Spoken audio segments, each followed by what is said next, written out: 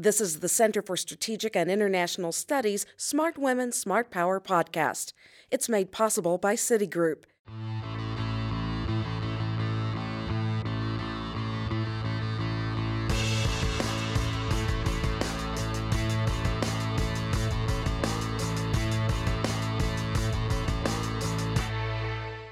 Thank you all for coming out in this miserable weather. This is really terrific. It's Let me just say, to you. a lot of the people in here are like family to me. I know, really. And so they didn't really have a choice. I know, they didn't exactly.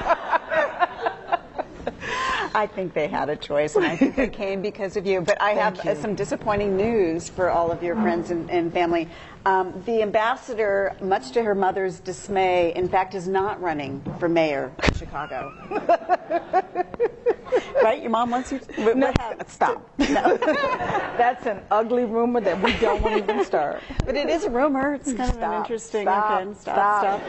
16 candidates. We will not make it 17. Well, thank you. It's an honor to be here with you. And I apparently want to continue fighting global hunger instead of running the city of Chicago. That's fine. We're going to first talk a little bit about you, and we always like to start a little bit on a personal level here at CSIS.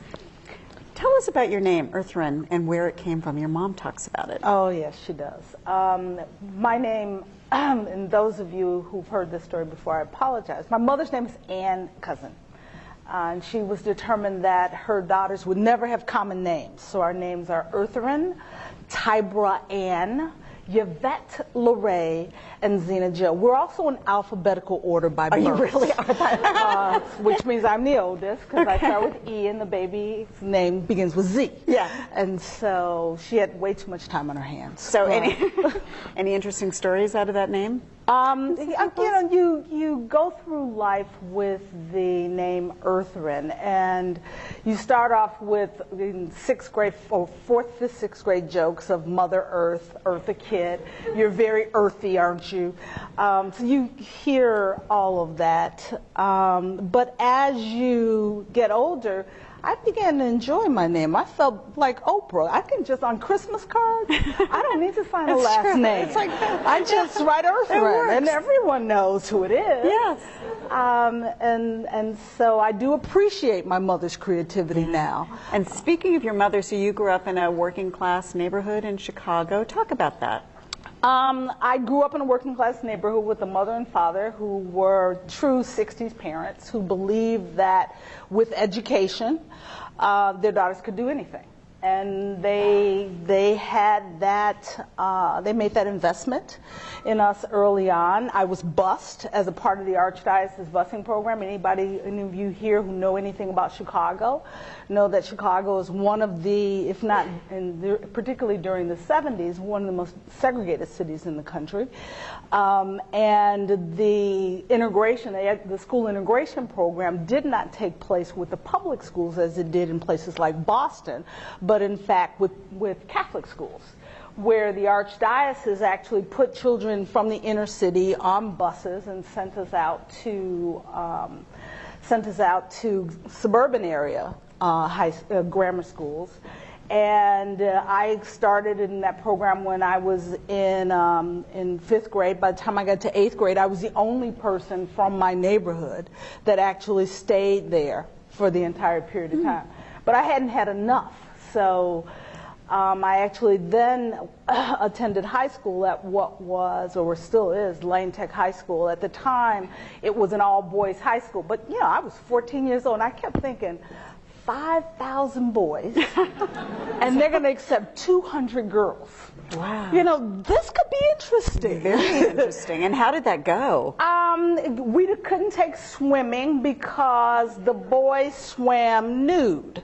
Now, see, if you look back on it now, some 40 years later, that's like pedophilia or something. Really weird. When the boys swam nude, so girls couldn't take swimming, but you were able to start all of your own clubs. And so For example, I know you all will find this hard to believe. Anybody who's ever seen me dance will know that I don't do it very well, but we started a pom-pom squad, and you get to be the captain because there's only so many of you, and because you started it, and it was your idea. So Girls Athletic Association, you get to be president. You know, anything you start, because there's so few of you, you get to lead.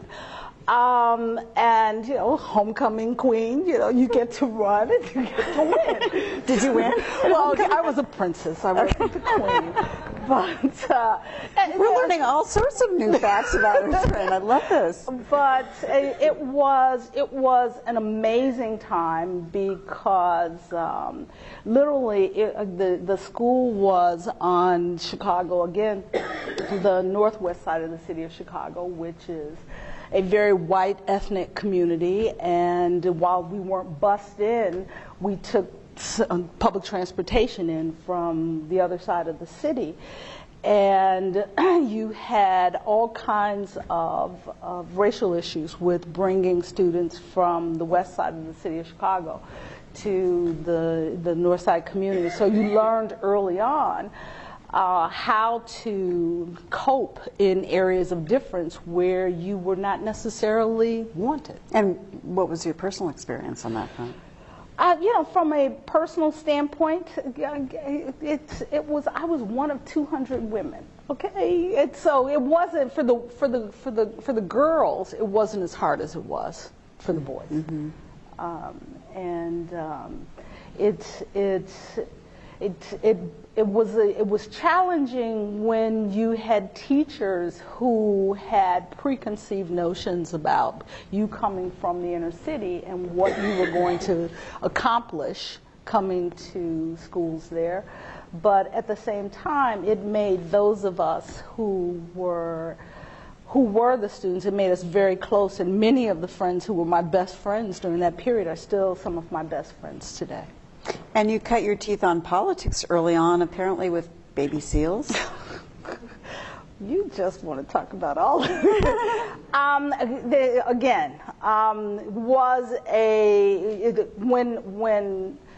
When the riots occurred in the city of Chicago, you all remember that, after Dr. King was assassinated, and Chicago was one of the cities where there was significant civil unrest after and we call those riots, where the neighborhoods were burned down after Dr. King's assassination.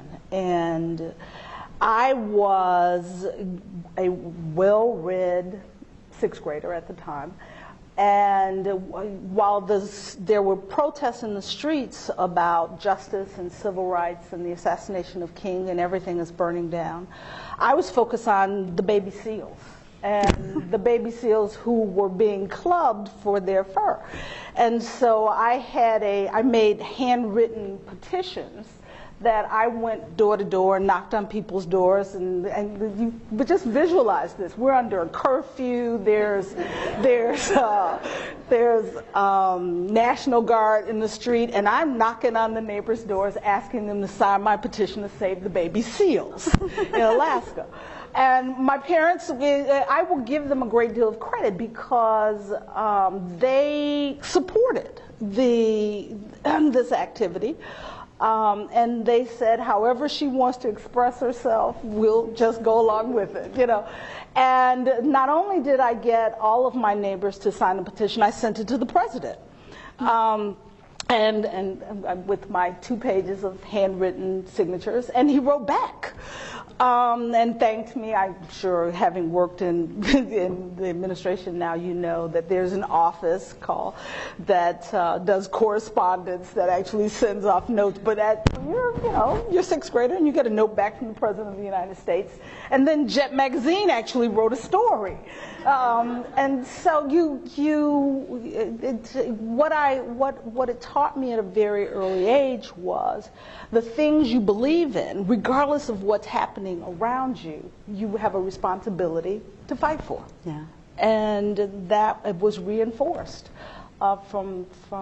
as I said, from very early And your age. parents instilled you with a sense of community service, it sounds like. Yeah. Sort of, yes or no? And yes. Okay.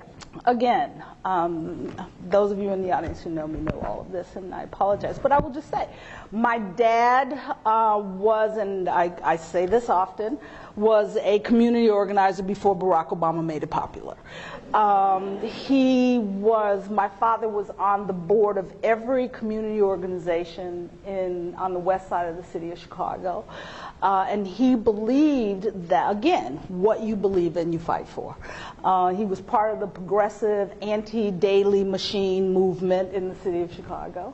And so people like the now Congressman Danny Davis, who was then a dashiki-wearing, afro-wearing young man, was one of the people at my dining room table when I was growing up. And he and my dad would plan for voter registration drives and voter outreach drives and moving people to the polls and voter empowerment and fighting against the machine. And this was a time when the Democratic Party felt as if those who lived in these neighborhoods, all you had to do was give them a chicken or a ride to the polls and they would vote the way you want them to. And they fought against that.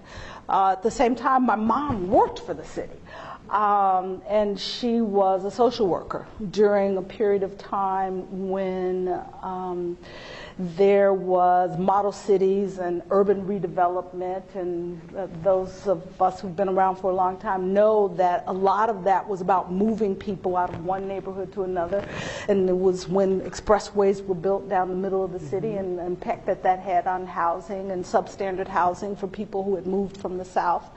And she was very much a part of the design of what is now case management programs that we are just beginning to think about from the international standpoint, and that you don't look at a person as a problem, you look at a person as an individual, and design programs that address the multiplicity of needs of that family, not just a housing need or a food need or an education need. You recognize that you have a holistic family that requires holistic solutions, and that's where she spent her entire career working on those issues. Mm-hmm. And did hunger issues, was that something that you kind of moved into later? Did you have was that always in your hunger, addressing the challenges of hunger, we didn't talk about it in those kinds of terms. My grandfather, my mom's father, was a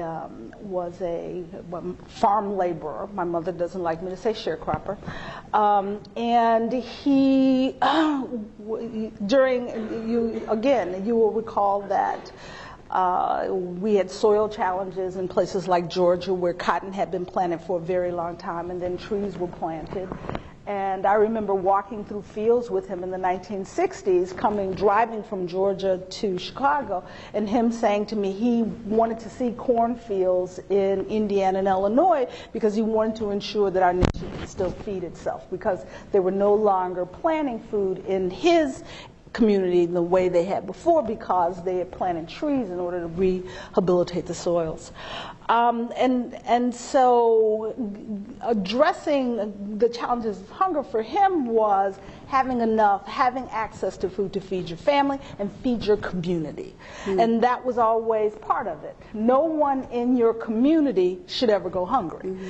There should always be a plate that you can put out for somebody else, Like my grandmother was, people came over, you just pour a little more water in the pot and you stretch it a little further. Yeah. And so for me, addressing issues related to hunger it was very easy for me to move into that place, but I was given the opportunity to formally get involved in these issues after I worked for the Clinton administration, and I went to work for the retail food industry, and then was appointed to the BIFAD, the Board for International Food and Agricultural Development at USAID, and that was where I learned agriculture and agriculture-related issues, addressing the challenges of hunger in developing countries, and then began my work with Feeding America, because recognizing that working for large food chains that there were whole communities that did not have grocery stores. And so the issue of food deserts and things just evolved. Right. And here I sit. And this is your great passion and something that we are going to turn to now. And this is at this point I wanted to let everybody know that you will take questions and just write them down on cards, and we'll be collecting them. And I know a lot of you are very focused on these issues and have sophisticated questions to ask, so feel free, or not, feel free to submit them. Let's just turn to where things stand right now after your decades in the world hunger arena. A report just came out, of course, that says world hunger has risen for third year in a row. Where are we? I mean, where's the progress been made?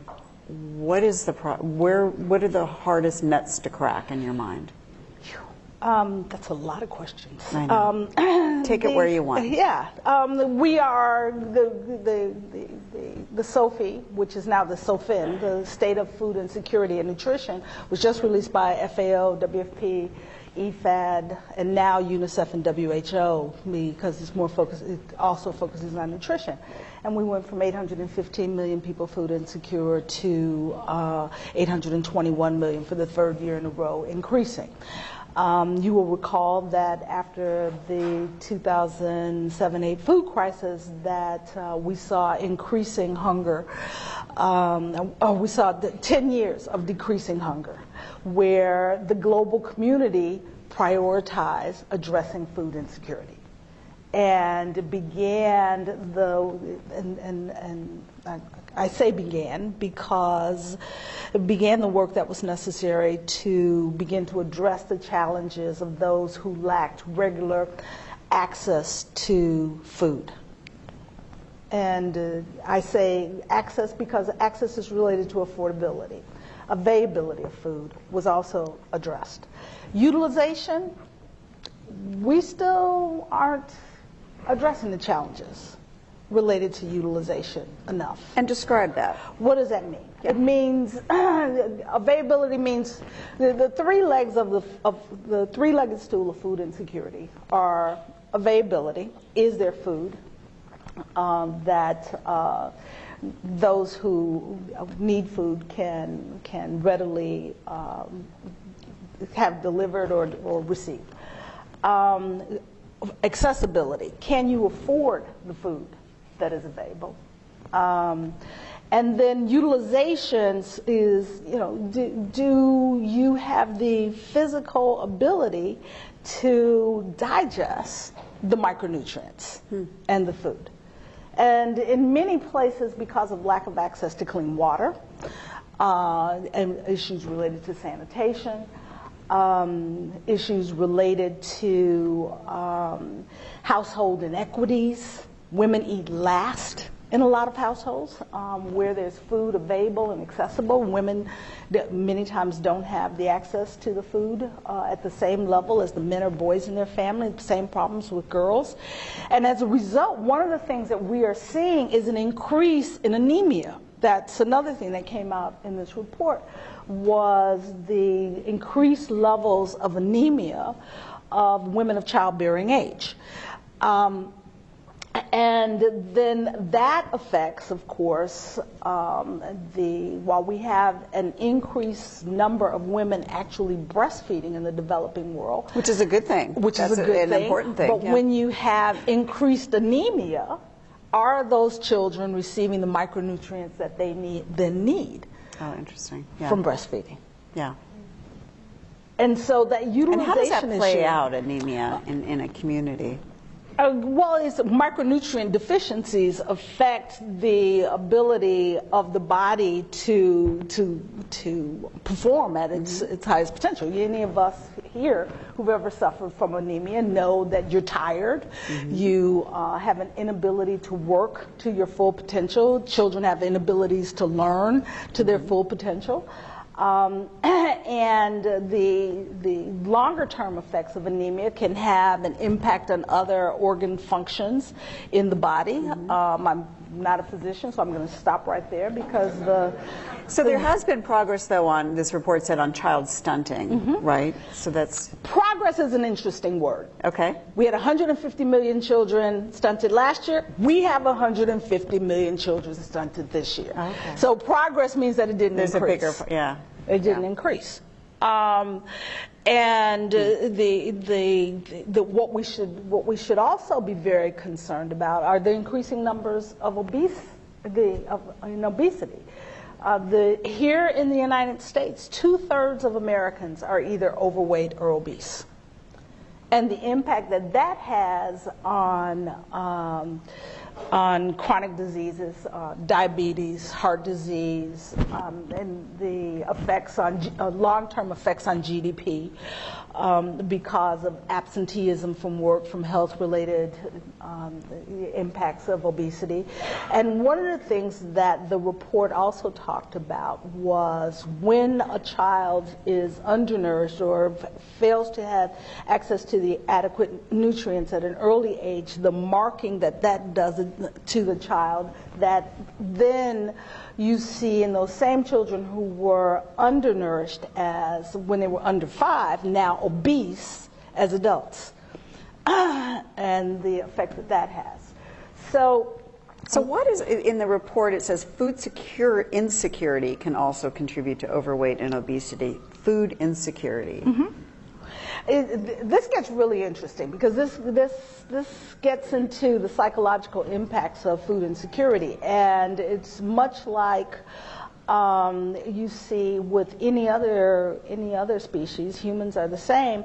When you don't have regular access to food, when you do have access to food, you overeat. So the patterns of food consumption when individuals are insecure create habits that result in overconsumption of calories and result in overweight and obesity. And we also know that in households and individuals, food insecurity creates a level of stress that the report also talks about. The data is now suggesting that stress results in stress eating. And any of you who have had those Friday night binges because you had a bad day at the office know what stress-related eating is about.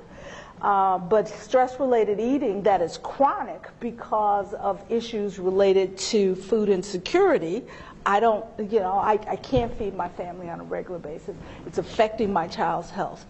How families eat and how much they eat then when they do have access to food increases in very negative ways. And the foods that we then consume, or those who are food insecure consume, that result in obesity are high carbs, high salt, sugar, candy,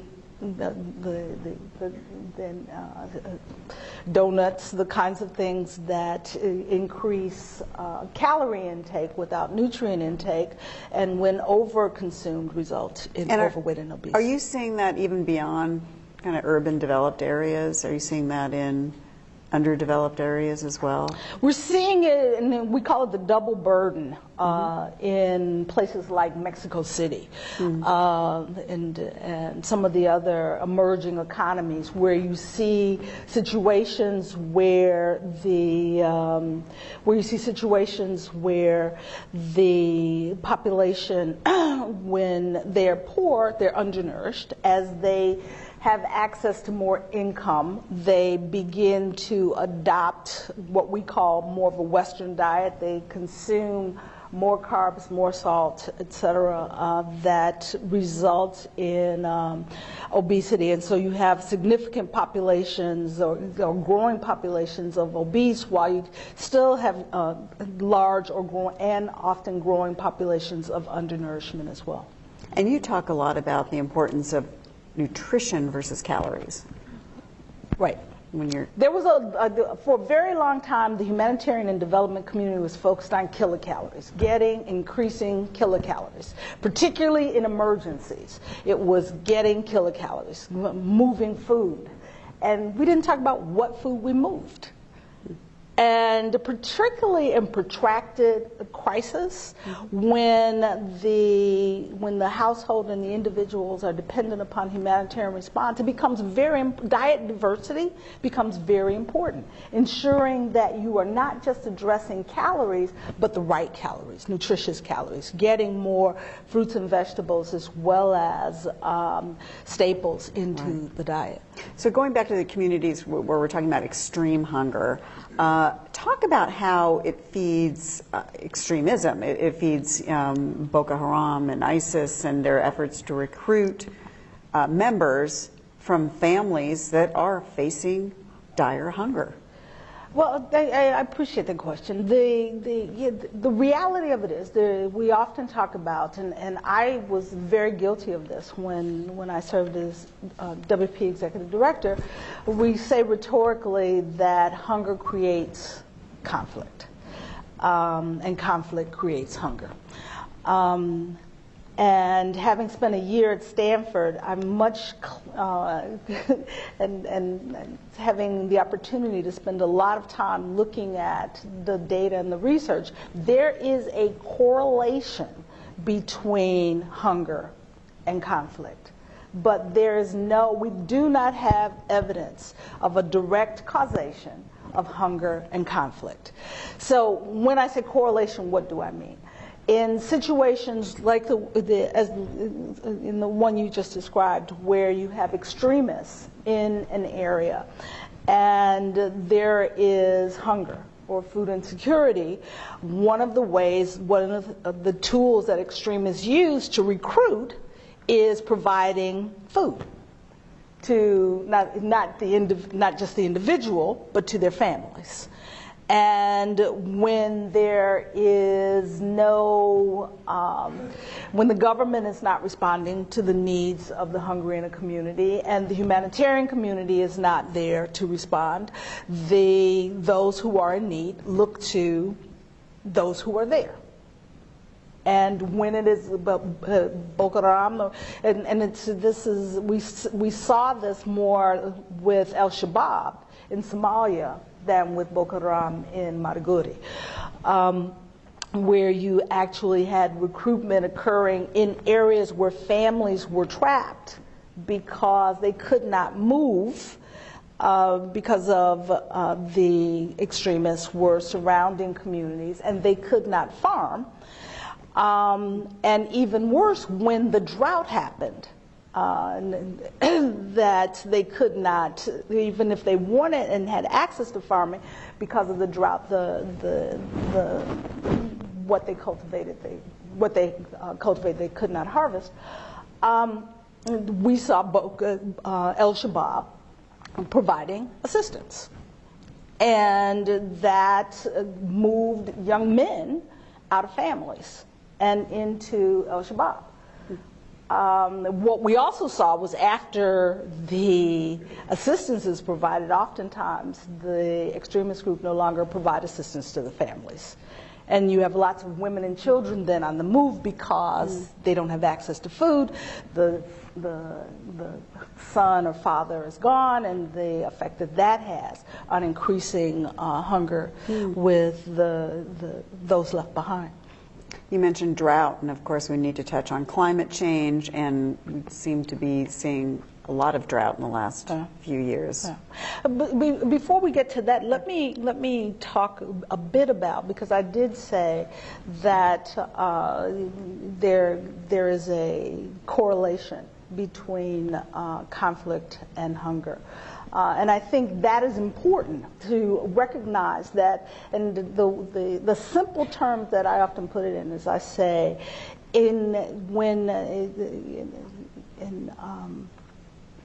the situations where you have climate impacts, where you have non-responsive governments, where you have extremism, different factors that affect the inability of those who are hungry to provide for their own food needs, or no one else is providing for the needs, that creates instability.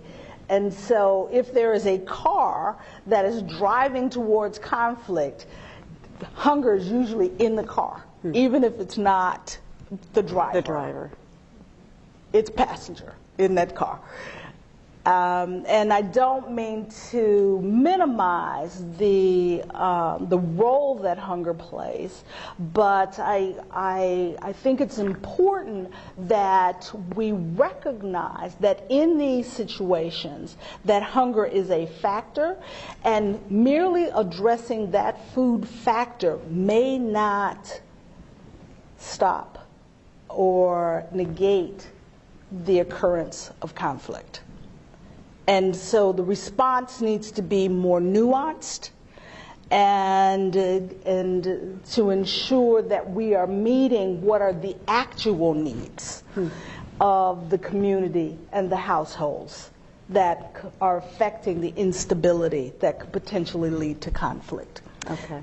And again, I feel like after serving as the ambassador and then as WFP executive director, when you are the leader of WFP, you're getting food to people, and that's your answer.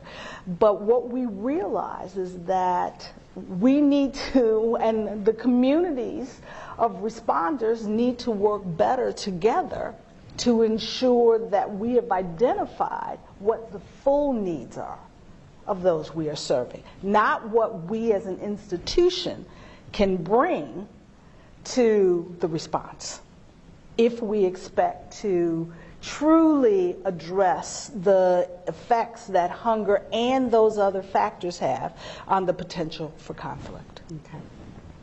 Climate change. Let's go ahead and start collecting questions. We have a bunch of stuff to cover, but climate change. If you read the State of Food Insecurity and Nutrition report last week, you will note that the drivers of the increase in food insecurity were, again, just as they were last year, conflict, climate, and economic downturn. And because last year's report focused so much on conflict, it was very interesting to see that this year's report spent most of the data in this year's report is focused on climate and recognizing the role that climate has in creating hunger. The reality of it is that 80% of the world's most vulnerable people also live in the most climate marginal places on Earth. We know, after the Paris Climate Summit, that adaptation, mitigation, resilience building are the answers to addressing the challenges of those who live in climate marginal places. Yet the funds that are necessary for adaptation, mitigation, and building resilience have not materialized at the levels that are necessary to address the challenges that are being faced by that population that lives in climate marginal places. And more erratic rains create more flooding, more droughts, impact agricultural productivity of those who are already in quite marginal situations, resulting in hunger. The response to that, we see the Sahel, and I want to applaud all of you here who work in NGOs and the UN for the work that you performed in the Sahel over the last 6 months, because back in February we were all looking at the possibility yet again of a famine in the Sahel between July and September. It did not materialize because the money did. And the work that was necessary materialized.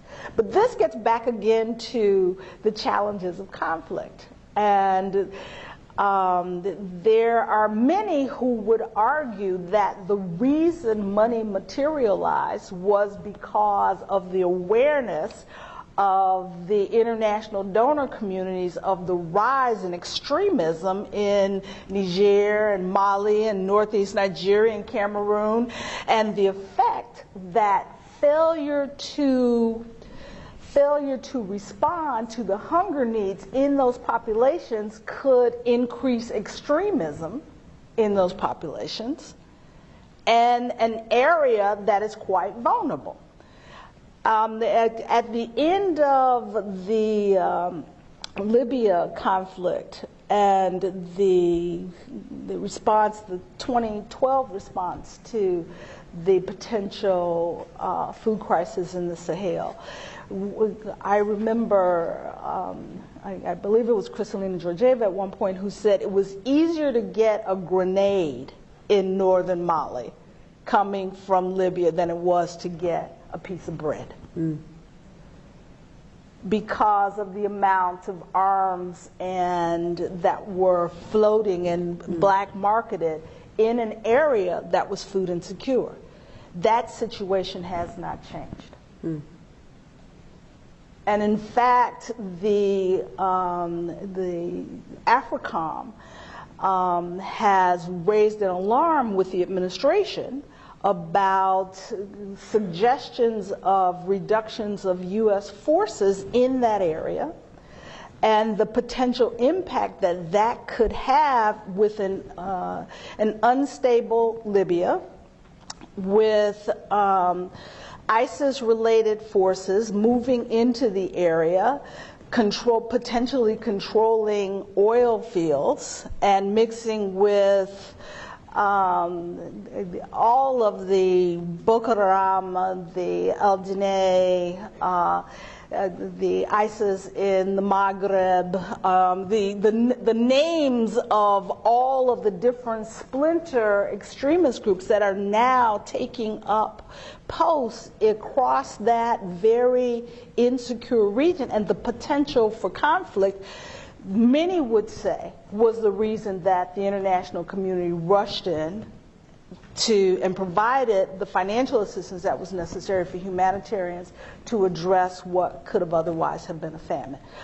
All I say is, as a humanitarian, I'm glad they did, because babies did not die, because the humanitarian community was able to respond, because financial resources were made available, and the humanitarian community had the access that was necessary to reach those who otherwise would. So on the balance, I mean, we've discussed the challenges that you're facing, whether it's conflicts, whether it's climate change.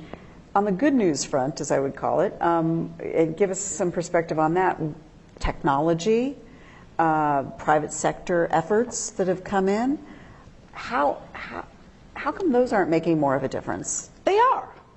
There is a significant. I just left last week. I was in Rwanda. Some of you may have been there as well, for the Africa Green Revolution Forum, where there was the largest forum that they've held, and they've been holding these gatherings for 15 years, and it was the largest one with over 3,000 people, with half the people there from the private sector. And because of the investments that private sector is now making in agricultural development on the continent of Africa. The reality is that there are any number of programs that representatives for FAO, WFP, Mercy Corps, all of those who are working in these areas can tell you about the projects that are happening that are increasing agricultural productivity across the continent. The reality of it is, and this is back to conflict again, where there is conflict, there will not be development. And there are those who would argue that we should have conflict mitigation and conflict conflict reduction by addressing development and resilience issues during conflict. The data doesn't hold up. You can't change people's lives if they are in fear. 56% of population affected by conflict live in rural areas. That's where agriculture takes place. So talking about increasing livelihoods and livelihood productivity in an area that is affected by conflict is not happening. But in places like Rwanda, you are seeing significant increases in agricultural productivity. Zambia, Ethiopia is another good news story where they have 50,000 extension workers working now across the entire country in Ethiopia, working to address challenges of increasing quality and quantity of yields, and recognizing that it's not just about agriculture, it's also about the entire food system. So there's a lot of work that FAO and others are doing with governments and private sector on building markets to ensure that when farmers increase yields, they have access to markets so that they have predictability of incomes. And you hear me talking a lot about Africa, not about when I talk about conflict and climate, but because not about, I haven't talked about India, Asia, and Latin America. There's significant progress that has been made in agricultural productivity because of private sector investment, technology improvements in agriculture in Asia and Latin America. But then you have Venezuela, and we won't go there because that was... So here's an interesting governance question. There's some statistical evidence to suggest that food is used as a vote-buying tool of emerging established democracies in the developing world, particularly in Africa. How does this impact equity of access and availability of nutritious food for all citizens in these countries? Well, because elections only happen once a year, if you're dependent upon vote buying to address challenges of food insecurity, you have a hungry population 364 days a year, other than the day of the election. And if we want to criticize, it wasn't long ago that in many neighborhoods in the United States we use food as a vote buying tool, and then that doesn't make it right.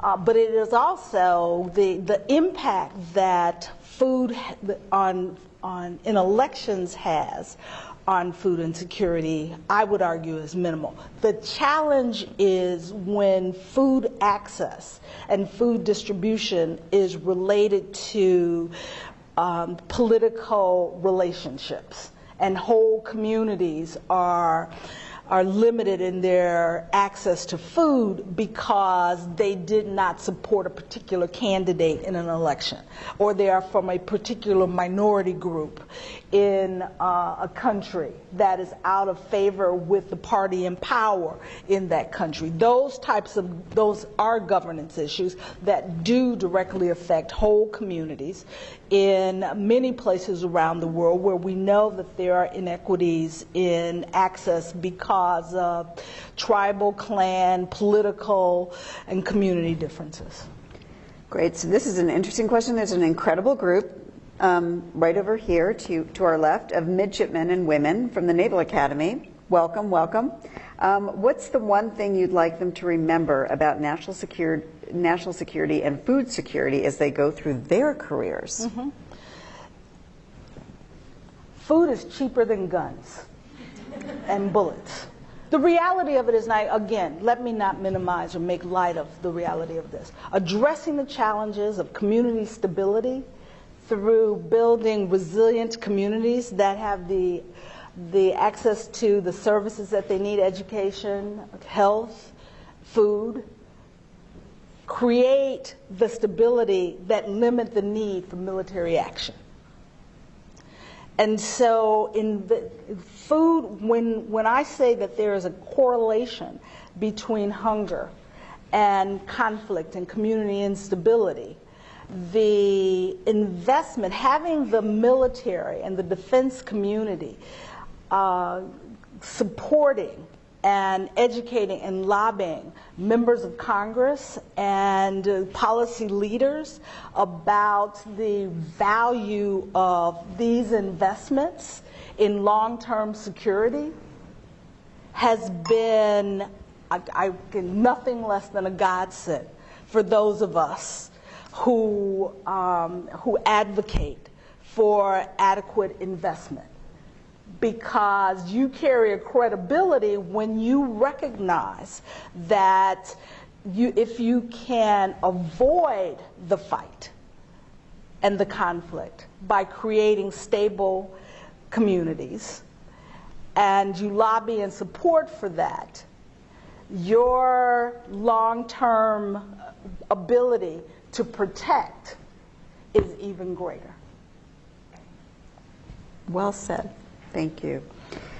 Do you think that the anti-meat campaigns are harming the ability of food insecure populations to have access to protein, particularly protein from animals? I would add to that anti-GMO campaigns.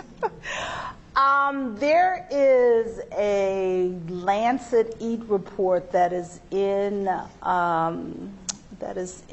development right now that was scheduled to come out in September. Is now the report is now due for publication in December, that will put forward the diet for planetary health, for human health and planetary health. And the suggestion from the early report, the early leaking of information from the report, is that there will be a suggestion that we move towards more plant-based proteins, and as opposed to animal protein. For planetary health, because of the effect that the greenhouse gas emission of livestock and dairy have on the planet, and the effect that an animal diet has on the body. The response from the livestock and dairy community has been quite interesting. And there's a significant amount of research happening today on reducing the reducing the greenhouse gas emission is methane from cows belching, those of you who don't know farms. So there's a significant amount of research going into changing of feeds to support reduction in emissions to address some of the challenges of livestock and dairy on planetary health. There is a campaign around moderation. I'll be very honest, and I know I'm being taped and I'll say this. I've been very honest. I say, we are a culture, and globally, for the majority of the world's population of carnivores. And the suggestion that we are going to make a radical shift from animal protein to plant-based protein, and that will solve the health problems and the planetary problems, I am doubtful. Moderation is from a health standpoint, whether you're talking about carb intake, salt intake, sugar, or meat intake. We have a challenge as Americans with the word moderation. And where are you? Let me ask you this: where are you on GMOs? We've had Melinda Gates sitting there, very concerned about the anti-GMO campaigns. Let me just say, from the standpoint of the hungry person who needs access to a diverse diet, the challenge of deciding the North, the obese North, telling the undernourished developing world what their diet should include is I'm a bit cynical about that. And the effect that has on access to food, whether we're talking about plant-based protein or GMOs. The reality is, the science, and my time on the BIFAD helps me a great deal with this. The science behind GMOs does not support the fear that many would express about GMOs.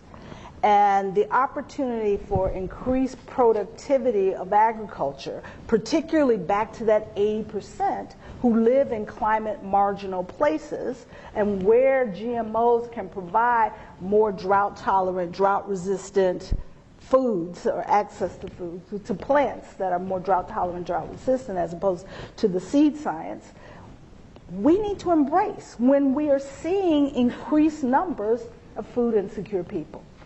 And my position has always been, let the science lead. And don't you be honest about what the science says. And do you think enough people are speaking out about that with your point of view? Do you think there's enough people of your stature in the community speaking out about GMOs, for example, and countering the anti-GMO movement? No, they're not.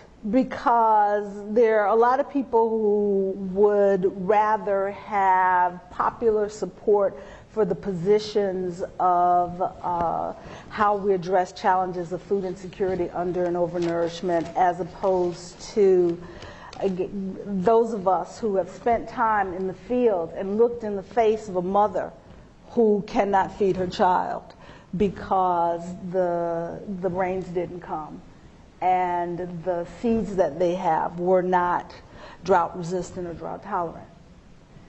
And what I'm even more frightened about is CRISPR and the new genetic science that is providing for not an inclusion of external matter, but addressing the challenges of gene editing.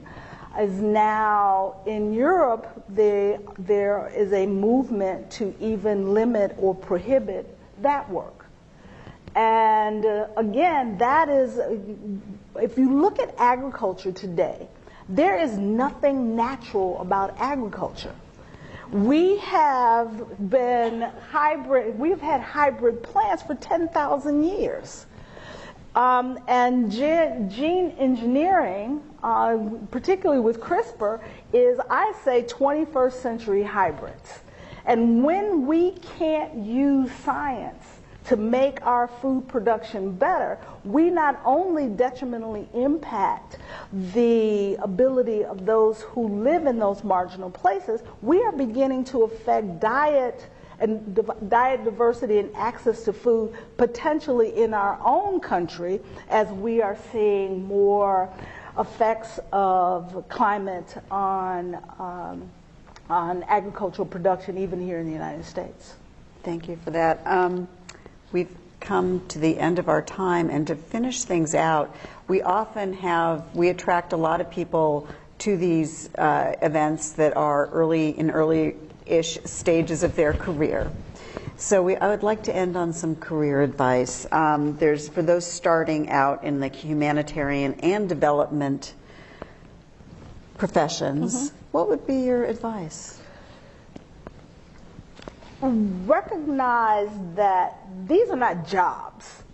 If you want to work in the humanitarian and development arena, it's a lifestyle choice.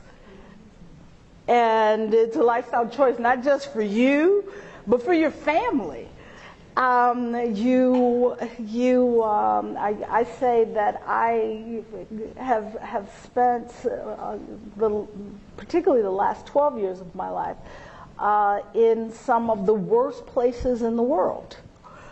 And if you want to make a difference, you are not going to live in Copenhagen, London, and Rome, even. Well, wait a second. You lived there. Yeah, well, and one of the things that I often said to my colleagues was that that I would not send anyone any place that I would not go. So I have slept in hotel rooms in Yemen, watching the flare tail of bombs falling on the other side of the city in Sana'a. I've sat with mothers in Sahel in the middle of droughts where they have absolutely nothing. I've been in the Central African Republic the day after the conflict occurred, and you need to have the capacity, whether you are working there on a regular basis or you are leading those organizations, to know that your responsibility is to go where those you serve, to go to the places for those you serve, to recognize that it is not about your institutions and your particular mandates. It is about the people that we serve in these roles. And it is the most rewarding work that you will ever do. It is the most challenging work that you will ever do. But you will sleep well every single night knowing that you've done a work that is not just if you're doing it right, not just saving lives, but helping change people's lives around the world. So I say to young people, the water's fine, come on in. I have more of my career behind me than ahead of me, and I love seeing young people who are interested in taking up the mantle, rolling up their pants legs, and getting out there and doing the work. So you're not going to get rich doing this work.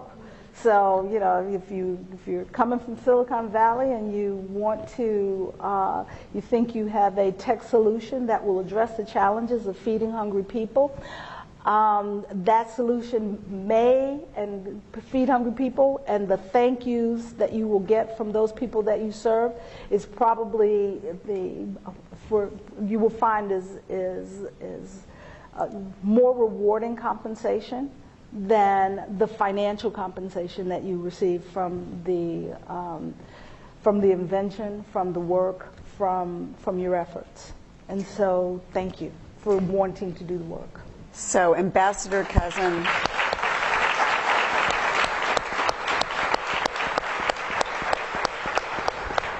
I just want to say in closing, not just your words are an inspiration, but your life is an inspiration. So thank you so much for being with us today. Thank you again. Thank you for listening. For more information, go to csis.org and subscribe to our podcasts.